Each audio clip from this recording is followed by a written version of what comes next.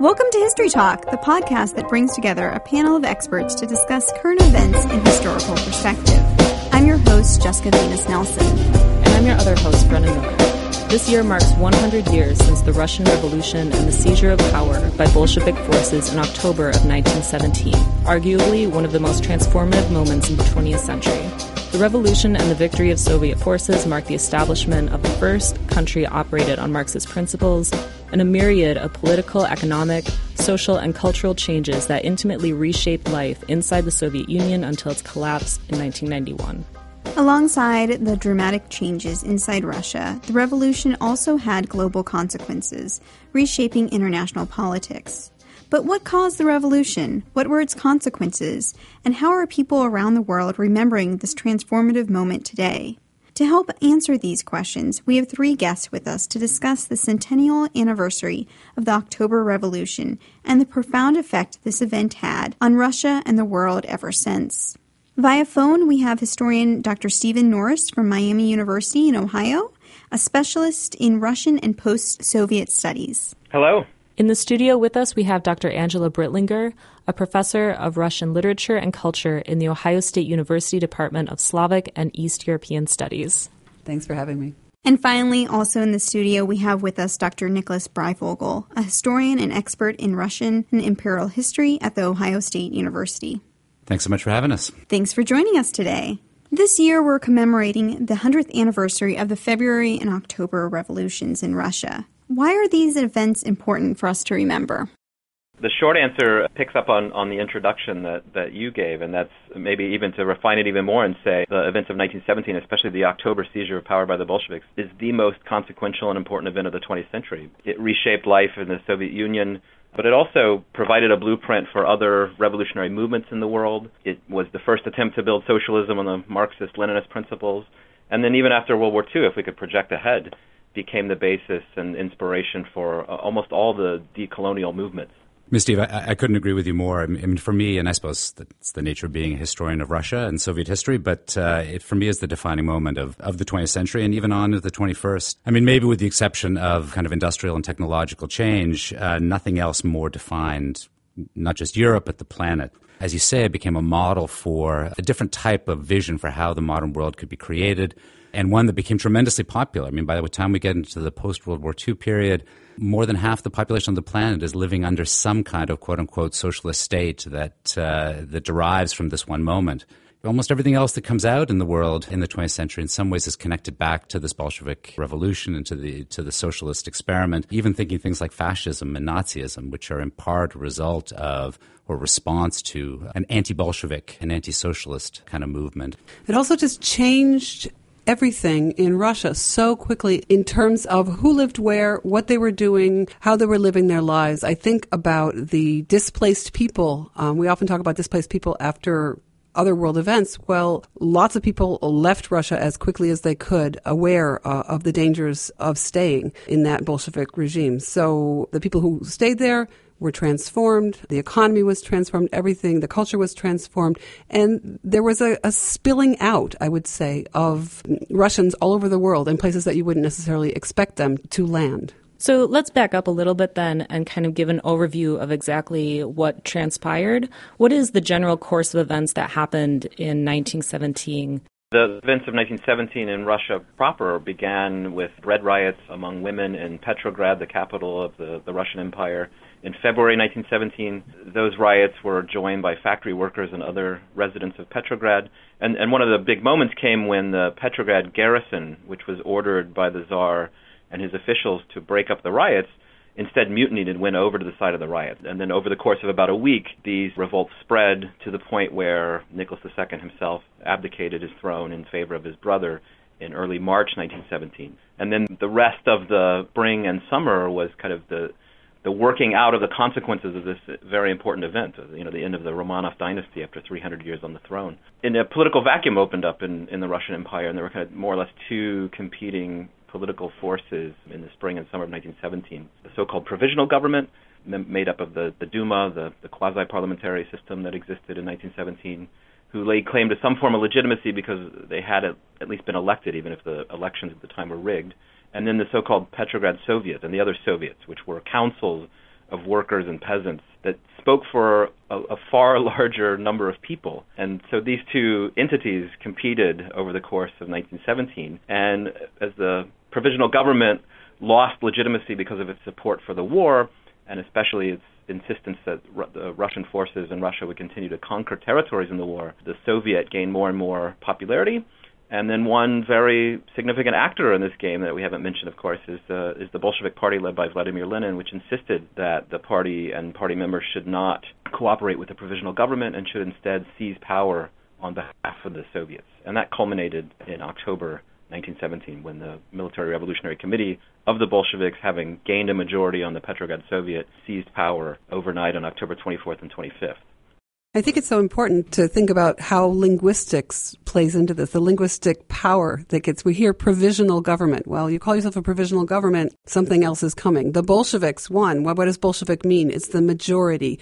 They seize that linguistic power. The Soviet is a council. It's a group of people who are offering advice, being the ones who are offering the opinions of the people. They are the ones who are going to end up in power. And I think that focusing on those moments helps us see how this revolution came about.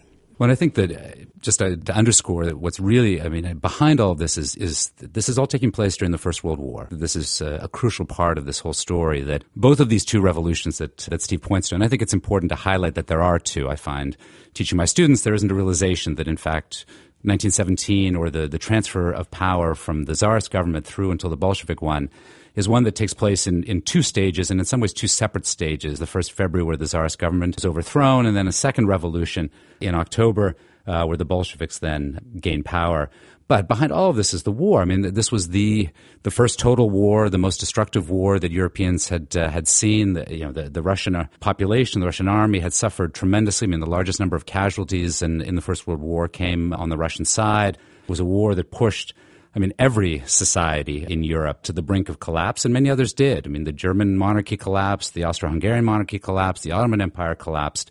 Behind all of this, all of these debates over what the future of Russia should look like was an attempt to fight the war, to try to keep the country going, to feed people who were starving, to get goods where they needed to go. It was an extraordinarily extreme moment, which may explain to a degree why it is that one of the most extreme of the political parties, the Bolshevik one, the one that ultimately comes out victorious. And Russian writers were already thinking, even before the February Revolution, about the horrors of what this war meant for their culture. Maxim Gorky famously wrote in a letter to Roman Roland that this absurd war is stunning proof of our moral weakness and of the decline of culture. And he really felt that something had shifted, something had changed during the Great War. And he really was horrified at this, what he saw as the days of victorious cruelty and brutality. And that was in January of 1917. That was cruelty and brutality not necessarily related to revolutionary events. If I could jump in and speak to what both Angela and Nick have talked about, I like the idea of the linguistic element of 1917. And in fact, I think one of the things that helps explain the course of 1917 in Russia is the emergence of words after February 1917, like freedom, the Russian word for freedom, svoboda, and also grazdanin, which means citizen, which became more or less the two terms most bandied about on the streets of Petrograd and elsewhere in the empire, and that gained real meaning in 1917. But over the course of the summer, as I think the populace grew more radical, grazdanin, citizen, was replaced by tovarish, or comrade. And that kind of way to address each other and kind of acknowledge that you were one of this emerging political community that was attached to this revolutionary project helps explain why the Bolsheviks were successful. And then if I could also change course a little bit, but add to that the meanings of 1917 and what Nick said about the Great War producing the revolution, it's also worth reminding ourselves that the Russian Revolution is a Russian revolutions, and the Russian part of it also includes this vast multi-ethnic, multi-confessional empire. And in fact, many of the things that happened in Petrograd in 1917 that I began with first happened in Central Asia, in Tashkent, in 1916, when there were bread riots because of the conscription of Central Asian soldiers for the first time. And the pattern that happened in 1916 in Tashkent happened again in 1917. And then elsewhere in the empire, for instance, just to pick two examples of what 1917 produced, the Finns declared their independence in 1917. Ukraine and Ukrainians first tried to break away from the Russian Empire and declare an independent state in 1917. So it's a multivalent. Well, and we always like to go back, right? We can go back again to 1905 and to the disaster of the War of 1905 and the ways in which the government thought, well, we have got to keep those soldiers and sailors from getting drunk. And so we should prohibit the sale of alcohol. And then all of a sudden, there's no money to pay for the war because the taxes that should have been there from the alcohol are no longer there. And so on and so on. We can go back and looking for the ways in which World War I really was caused in part by choices on the part of the monarch. I want to zoom us way out for a second here, too, just because I think that the Russian revolutions are part of a much larger kind of European tradition of revolution that we should also keep in mind, that they're beginning with the French revolutions in 1789 and moving forward. We see throughout the European continent over the course of the 19th century and up into the 20th century, a series of revolutions and all of them designed to kind of transform what were then sort of old regime monarchies and societies based on kind of noble status and agrarian economies and this sort of thing into what we would now sort of see as more modern kind of political entities with greater political participation. And so as much as there are specific causes, obviously, within Russia itself, it's important to realize that the Russian revolutions are one in this much longer series of revolutions, which reflect the broader transformation of Europe from old monarchical agrarian societies into modern participatory industrial urban ones. And so Russia is in some ways slightly later to the game than some of these others, but fits into this much larger, more than a century long kind of revolutionary process. And many of the revolutionary parties and participants in 1917, the Bolsheviks included, very much thought in those terms. Were cognizant of what they thought had happened in France and what they thought had gone wrong in France, and aimed to not have that happen in Russia in 1917. It's the beauty of coming after, right? That you can see what everybody else has done and model yourself on it, but also then see, oh, well, I didn't like what they did there, so let's try to avoid that this time around. It's the advantages of backwardness, right, as they call it, quote unquote. So speaking of those partisans, who were the supporters and the opponents of the revolution? I think that Steve has sort of laid out for us how the workers and the peasants in their beginning organizations started to act over the summer of 1917. But a lot of the people that I study, the elite poets and writers and professors and philosophers and people of that sort, a lot of them were just kind of hanging back, trying to figure out what was happening. And some of them would write a poem in favor of Lenin or a poem in favor of revolution or, seeing something coming down the pike. But a lot of them were just sort of waiting to see how the dust settled.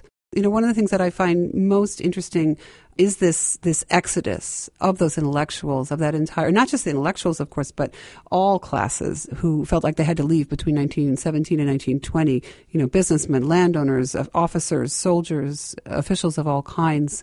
And Lenin at the time said, these people should count themselves lucky that I didn't have them shot.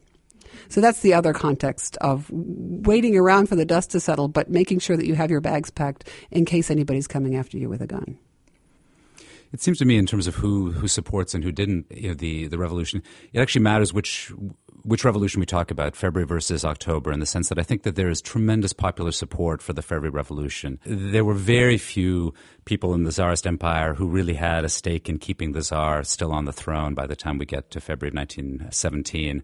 Opposition was widespread among the peasants who worked the land, the urban working class, lots of intellectuals, politicians who wanted to expand participation in the political process. All of the different non-Russian peoples in the empire, all of these groups, and the list goes on, had some beef or some frustration with the Tsar state. Very happy, ultimately, to see it go.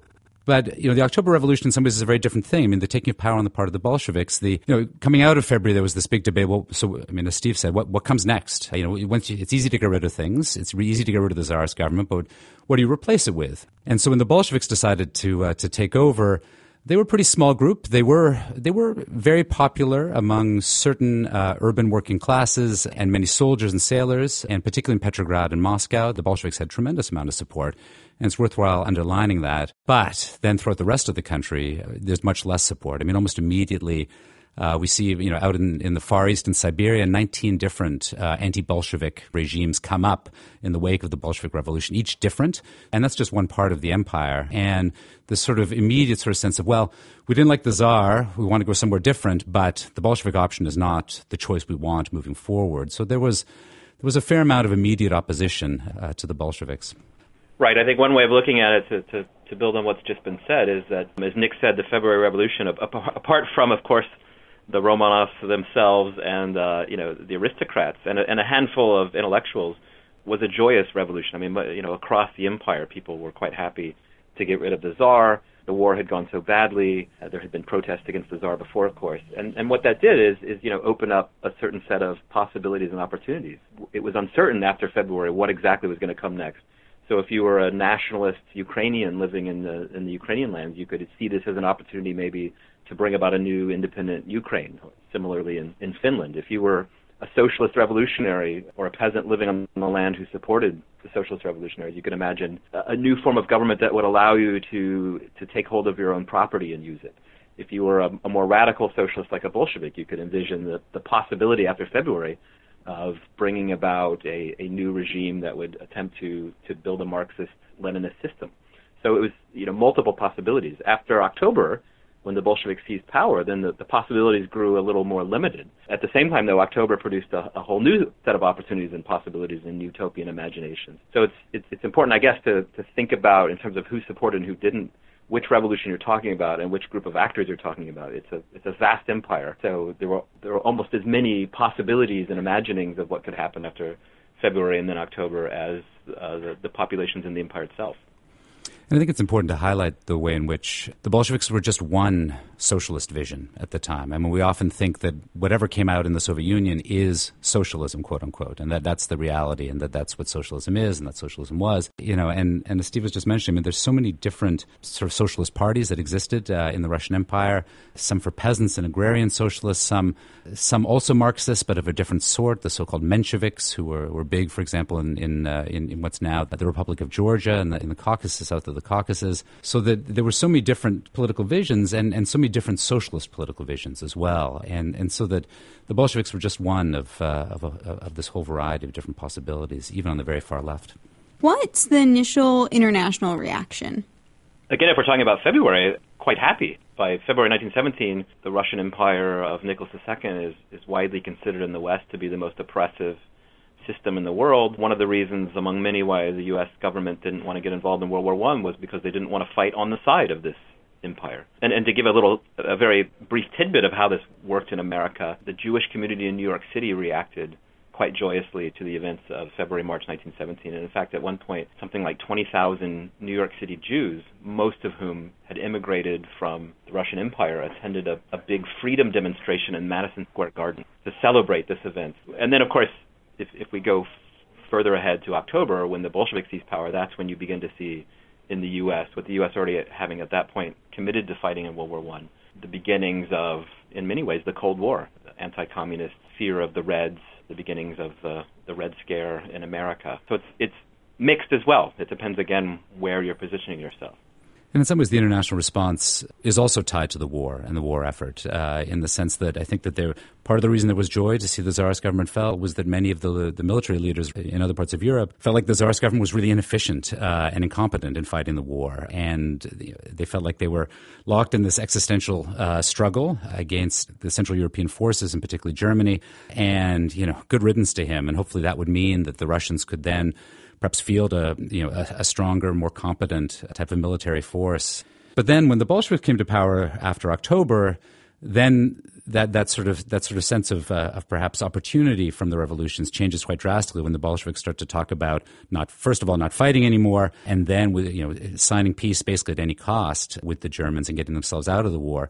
Then there was enormous fear that if the Russians left the war, then suddenly all of the British and the French, Americans, Canadians, everybody on the sort of Western front would suddenly be fighting the entire power of the German army just on one front rather than between the West and the East. I mean, and then you have the concern over this socialist ideology. I mean, the first socialist state is coming to existence. Really, the world has seen, and the rest of the kind of industrial world was horrified at what this might mean, particularly because they were worried that there was going to be dominoes. It seemed possible that the whole world might suddenly tip over. So once the Bolsheviks come to power, and we do have the establishment or beginnings of establishment of this first socialist country, what are the most profound changes that take place in the early years following the revolution? I think what happens after October is, at least the way historians have viewed it over time, is trying to figure out how the Bolsheviks passed policy that was either an attempt to bring about the reality of a Marxist-Leninist state, that is, very ideological laws, versus the ways they had to deal with the civil war that erupted almost from the minute that they seized power. And this period is called war communism. So there were, for instance, there were decrees on the land that allowed peasants to take control of their property. There were decrees that ended property ownership in general, which fit with the kind of Marxist-Leninist viewpoint. Then there were also almost, within a month of the Bolsheviks seizing power, they created a secret police force, the Cheka, in order to root out counter-revolutionaries. They began to form and train a Red Army to fight the Civil War. So these things coalesced. And it's kind of hard to separate what was the plan, if there was a plan, and then what was a contingency based on fighting a civil war. What it meant for the population, though, is that almost everyone was engulfed in violence, really. I mean, it was an incredibly violent time. I mean, it seems to be the Civil War is such an important moment because almost immediately then there's this huge struggle over what the future is supposed to look like. I mean, so the Bolsheviks take power, whatever that means, and then they're trying to implement some vision of what it is that they might want to do in their new socialist world, but they're immediately confronted by tremendously large oppositional forces from within the country, representing every point on the political spectrum, who take up arms against the Bolsheviks. And then for 3+ years, you have an awful civil war, massive famine, massive dislocation, tremendous rampant disease, and of course it's the time when the Spanish flu is passing through the world, and so the country is is ground down to nothing by the end of this war. I mean, to the point that when the Civil War ends and then they finally get a moment to start to try to rebuild, one of the economists looking around to try to figure out, well, so what is the state of the world we're in now at the end of the Civil War, and to try to find historical comparisons of moments of similar devastation and destruction. The only time you could find was actually in the 17th century in Europe after the 30 Years' War in the central part of Europe, which had devastated that part. So to a certain degree, the Bolsheviks start their rule in the early 20th century as if they're living in the most devastated part of the 17th century. I mean, everything had just ground to collapse by that point. I was thinking as Nick was talking here, the historian Peter Hulk wrote a book called Making War, Forging Revolution, where the subtitle is Russia's Continuum of Crisis, 1914 to 1921, and I think that's a useful way to think about what Nick just described, that is, beginning in the Great War in 1914, continuing through the Revolution in 1917, through the Civil War, which more or less ended by 1921, we should see it as one continual epic of crisis, where virtually everyone living in this vast empire experienced chaos, crisis, violence, dislocation, disruption, everything you can think of, really. And depending on who you are and where you are, you have to make choices, and sometimes those choices are made for you. I'm thinking of Mikhail Bulgakov, who was living in Kiev and who was educated as a doctor and who was conscripted by the whites, conscripted by the reds, going back and forth, found himself, I think he was in Vladikavkaz when he had to make up his mind what he was going to do, and his family had fled to Paris. And so he had to decide, am I going to go try to join my brothers in Paris, or what shall I do with myself? I definitely want to stop being a doctor because this is not working for me. And so he realized, he ran into another poet who said,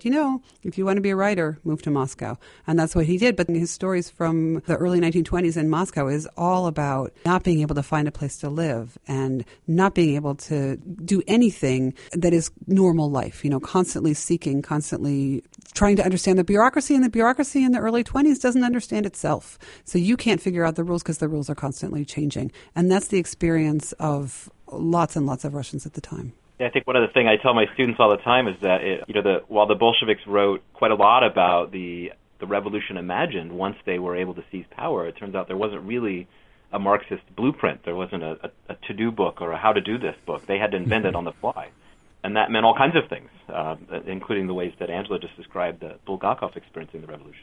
And endless debates among the Bolsheviks about just what this socialism is supposed to look like. There was no guidebook. No one had ever tried to do this before. And so trying to figure out not just the big questions of, do you have a centralized economy or whatever, but just, how do you create postage stamps? How do you make sure the trains run on time? How do you ensure shoes for people? How do you figure out where everybody is? I mean, just the basics of daily life. How do you do that in this new context? And the endless debates. I mean, I always think of the 1920s as being this time of just endless debate over what this new socialism is supposed to really look like, because no one knew. I mean, they had some basic ideas, but the actual day-to-day, and there's just so much nitty-gritty in living a life and running a country and this sort of thing.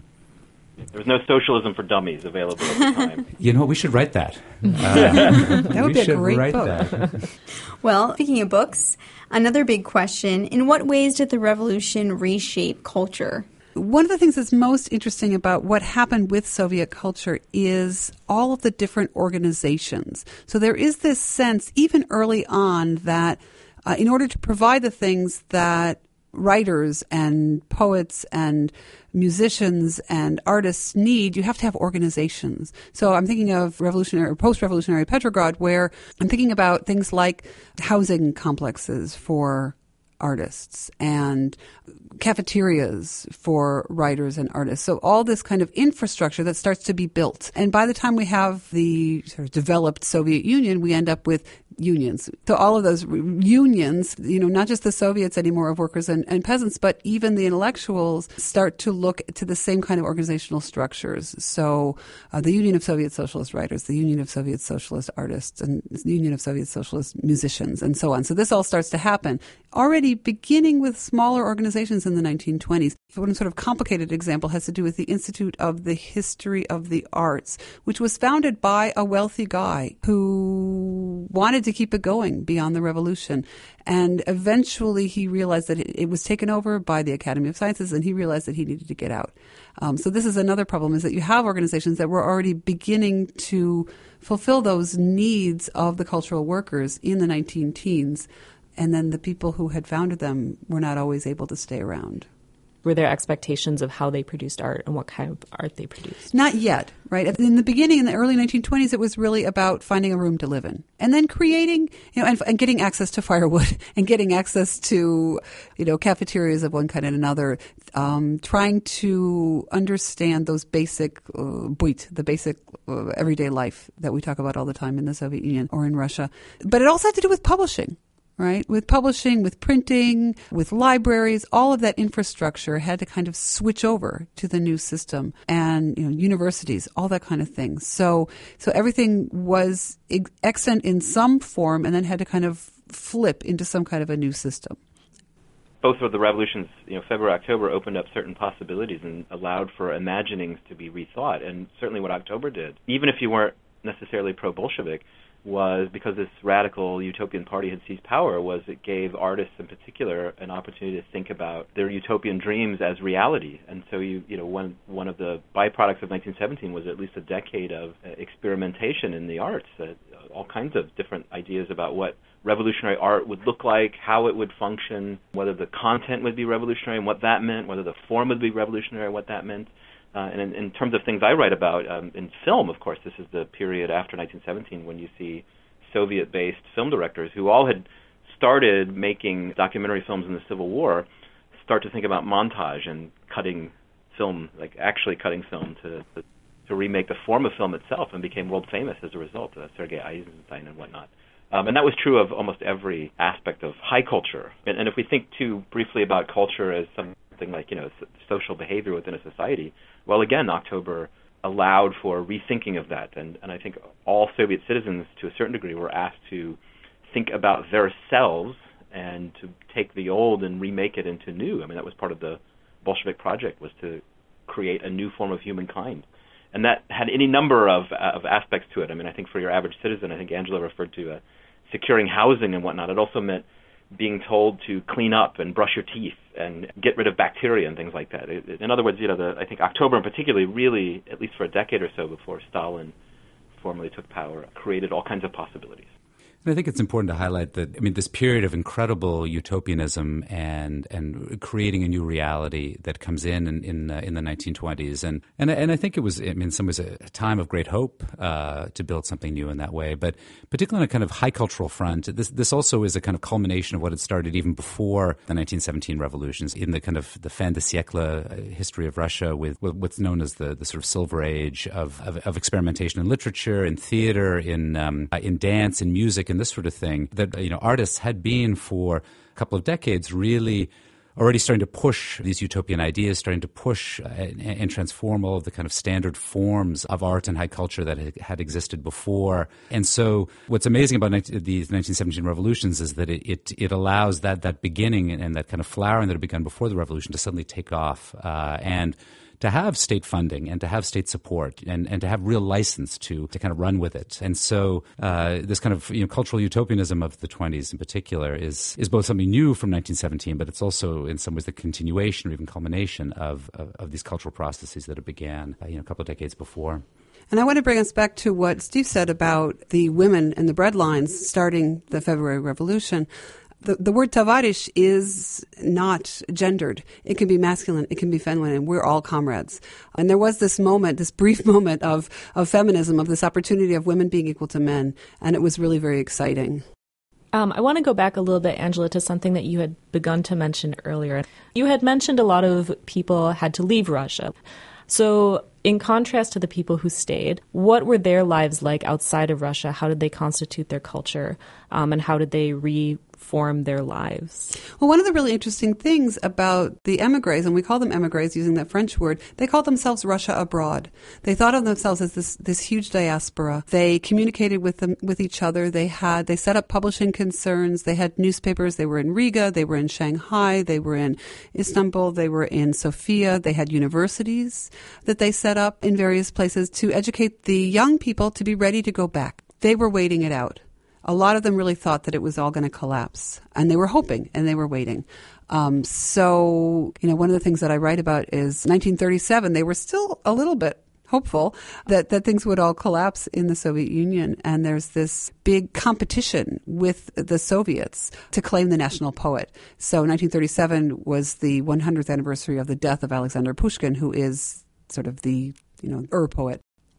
And in emigration, every single little faction claimed Pushkin for themselves. There was this journal of fascist Russians in Germany who, wore black shirts and talked about Pushkin, who would also have put on a black shirt. There were monarchists who claimed Pushkin. There were other kinds of revolutionaries who were abroad now claiming Pushkin. And the Soviets were claiming Pushkin. He was a friend of the people. He loved the peasantry. So there was this huge competition over who does Russian culture belong to? And that was going on leading up to 1937, before and leading up to 1937, as they tried to make sure that everybody understood. They maintained their own alphabet for a long time, right? So one of the things that is funny about publishing is that the Russian alphabet before the revolution, the Russian orthography, had excessive letters, and there was a reform in progress. But it didn't happen before the revolution. And so when, after the revolution, somebody decided to follow through on that orthographic reform to make writing simply easier, the people in emigration rejected the orthographic reforms because they seemed Bolshevik to them. They thought it was a socialist, plot to take away some of our letters. And so even through the 1950s, the Chekhov press that was publishing in New York continued to publish using the old orthography. That was the real Russia. We're going to have to maintain the real Russia so that when those guys go away, we can come back. It's interesting because the emigration in some ways was, as you say, both very kind of backward-looking and self-enclosed. But at the same time, their impact on the world outside of Russia is tremendous. I always say to my students that there would be no ballet in the United States without the Russian emigres coming and redefining what ballet means here and organizing ballet and this sort of thing. So that there's all of this kind of cultural experimentation. Many of these people got out and they brought it with them, and then they transformed the kind of cultural enterprises of the places that they ended up. You see it also in politics, that a lot of the political ideas that have been developing and kind of bubbling up and being debated in the Tsarist period in Russia suddenly find their way out into other political systems and make their mark. And you see it particularly within universities and in intellectual communities where a lot of Russian scholars, scientists, and people who didn't want to live in the Soviet Union. I mean, they left. They brought with them tremendous sort of scientific knowledge and expertise that then other parts of the world really benefited from in terms of future discoveries. And many of these emigres became the translators of, not just in terms of language, but culturally translators of what the Soviet Union meant, so that you have all of these Russian emigres or children of emigres who then take on positions in universities as experts on the Soviet Union. And so their sort of influence in terms of what we think about this place in the West was profound. So those are both really wonderful answers. I would say that the irony, too, is that today the Russian state is trying to repatriate that Russia abroad as part of the new Russian patriotism, sometimes even in the form of taking bodies like Rachmaninoff or Denikin who were buried abroad and reburying them in Russia. One other aspect of the Russia abroad and the way the revolution was understood abroad was the emergence of counter-narratives to the Bolshevik narrative of the Great October, and instead publications that stress again and again and again how much of a tragedy October was for Russia and the real Russia. That was the narrative that took hold in the West, including America, and it was, counteracted by the narrative in Russia itself, the Soviet Union, that suggested it was October that was the crowning achievement of 1917. Well, in the 99 years since the revolution, how has it been thought about inside the Soviet Union? Has it been celebrated, commemorated, and now in our 100th year, why isn't Russia and Vladimir Putin marking the centennial? And what's the significance of that? There is a kind of a myth or a belief that the Great War disappeared in Russia, that everybody forgot about World War I because we were constantly talking about the Great October. Some of the work that I've done, I've looked at some novels from, say, the 1960s, 1970s, where there was an attempt to reclaim World War I from a Soviet Orthodox author who was really looking to show how it led to the revolution.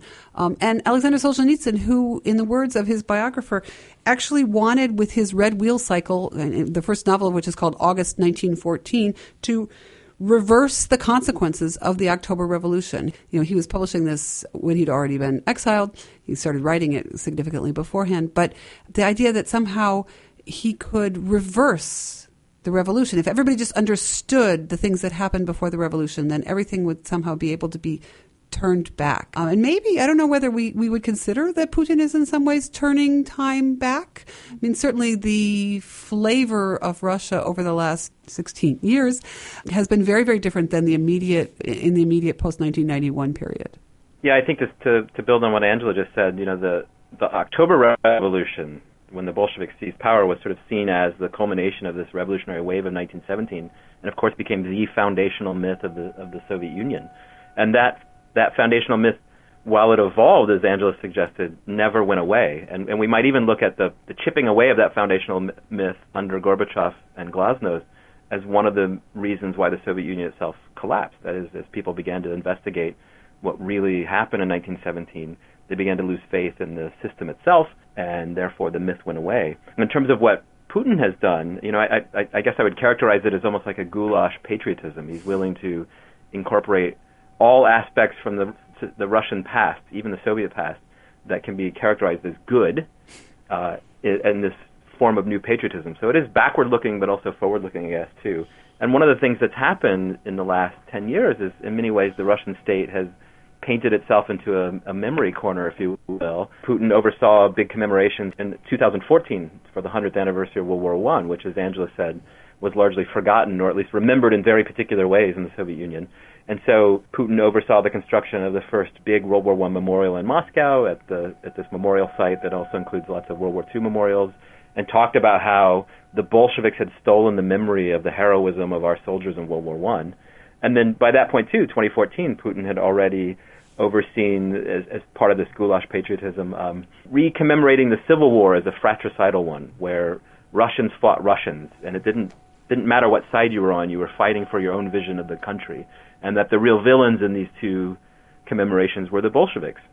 So once you've created those memory practices, there's really nothing you can do with the Bolshevik Revolution other than forget it, because the Bolsheviks have been villains in the World War I memory, that is, they stole the memory from us in our heroism, and they're the villains in this fratricidal war, where good Russians were forced to fight each other. And then the last thing that we're saying about why the Russian state isn't really commemorating it is, Putin himself said, we've overfulfilled our quota for revolutions in the 20th century, so we don't need to think about another.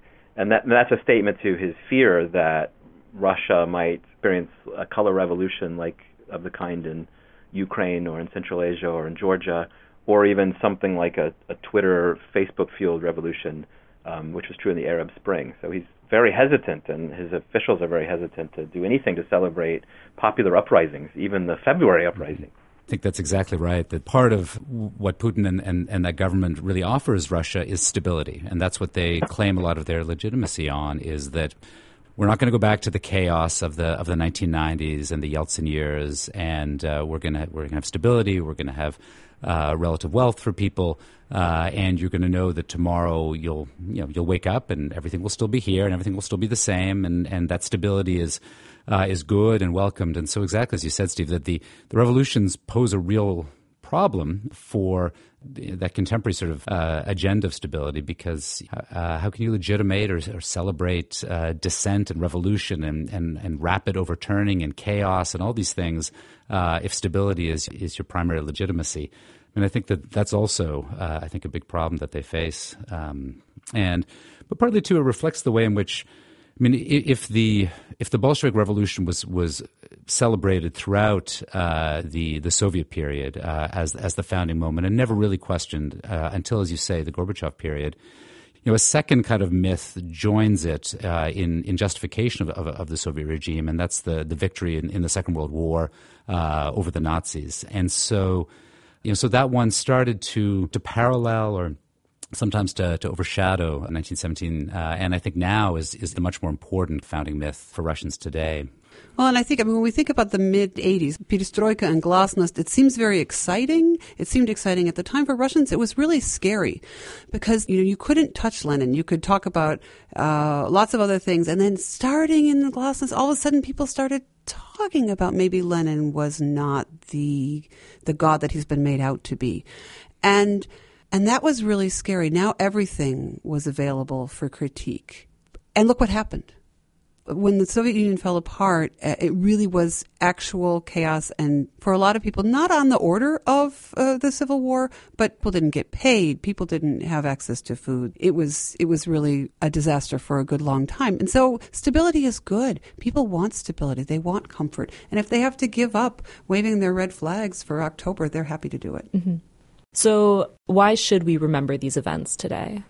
I'm thinking back to the beginning again when we think about why we should think about 1917 today. It's maybe to get over some of the misconceptions we've had, even in America, about what 1917 is, as solely, as I think Nick said earlier, just the Bolshevik Revolution. It wasn't. It was multiple revolutions and multiple fissures across this vast society.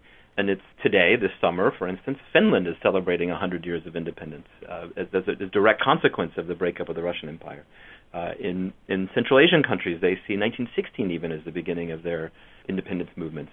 In Ukraine, obviously still contested today, but the first attempt to have an independent Ukraine came in 1917. So maybe if we imagine and maybe not celebrate 1917, but commemorate it would be along these multiple fronts and get out of our tendency to see it only as one revolution and only as the Bolshevik Revolution, however important that was.